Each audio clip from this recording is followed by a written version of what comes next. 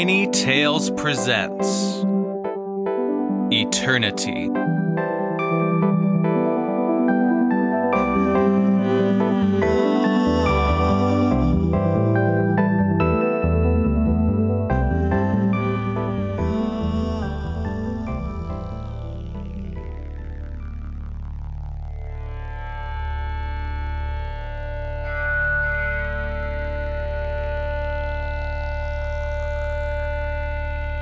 The cave glittered like a starry night.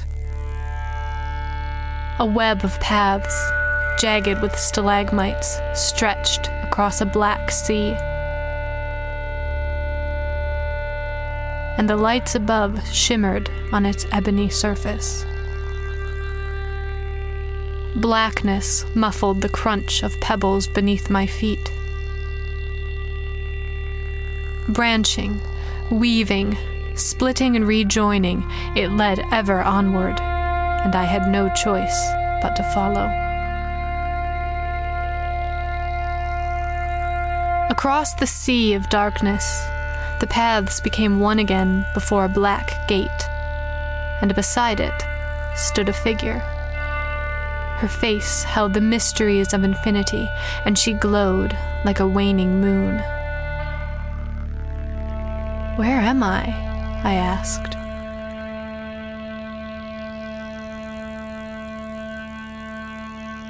"Eternity," she replied. "Then what's beyond the gate?" A smile twinkled across her face. "Wonders beyond comprehension."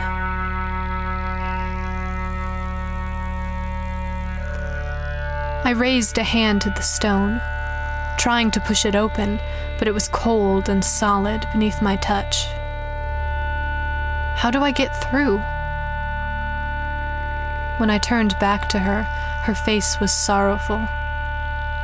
"I'm sorry," she said, "but you can go no further."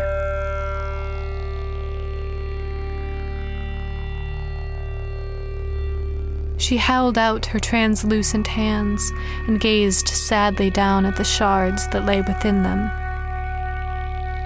"This crystal was set aside for you, since before time began, but it's been broken, and none can pass empty-handed." "What happened to it?" "None can pass empty-handed," she repeated, and the shards fell from her hands, raining musically over the stones. The ground before the gate was strewn with broken crystals, their edges broken and cruel. "Someone took mine? They used it?" My voice shuddered off the black walls. "What will happen to me?" "You will stay in the blackness of eternity until you fade to nothing. Unless," her face became pensive, "if you could find another, the way would be open to you, but you must hurry."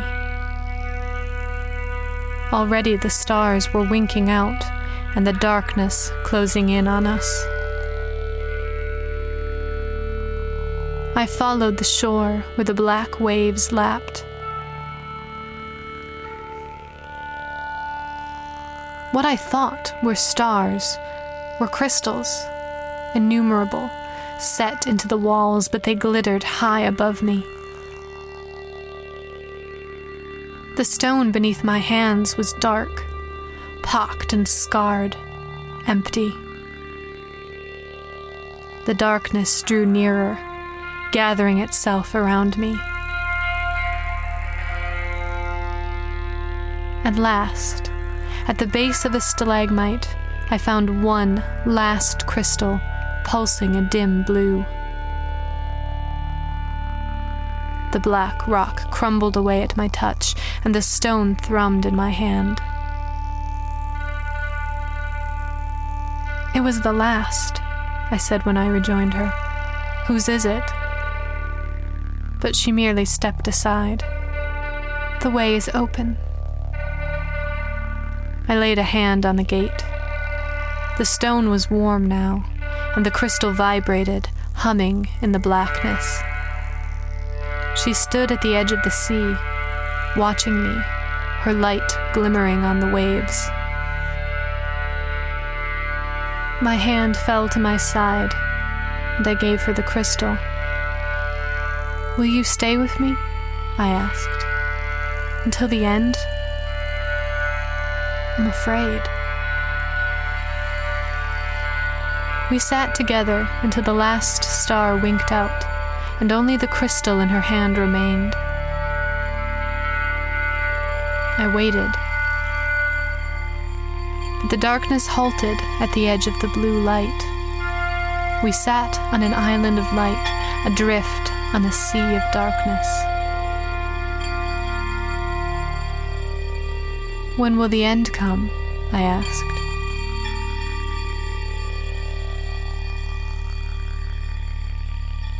Her face glowed with a soft smile, and she pressed the crystal into my hands. "It was always yours. If you had tried to pass beyond the bounds of eternity, it would have shattered and the darkness taken you. But you chose destruction, and in so doing, lived." "Then what will become of me?" I asked. A smile twinkled across her face. "Wonders beyond comprehension." The cave glittered like a starry night, empty and silent, and at the base of a lone stalagmite nestled a single blue crystal, faintly pulsing in the darkness.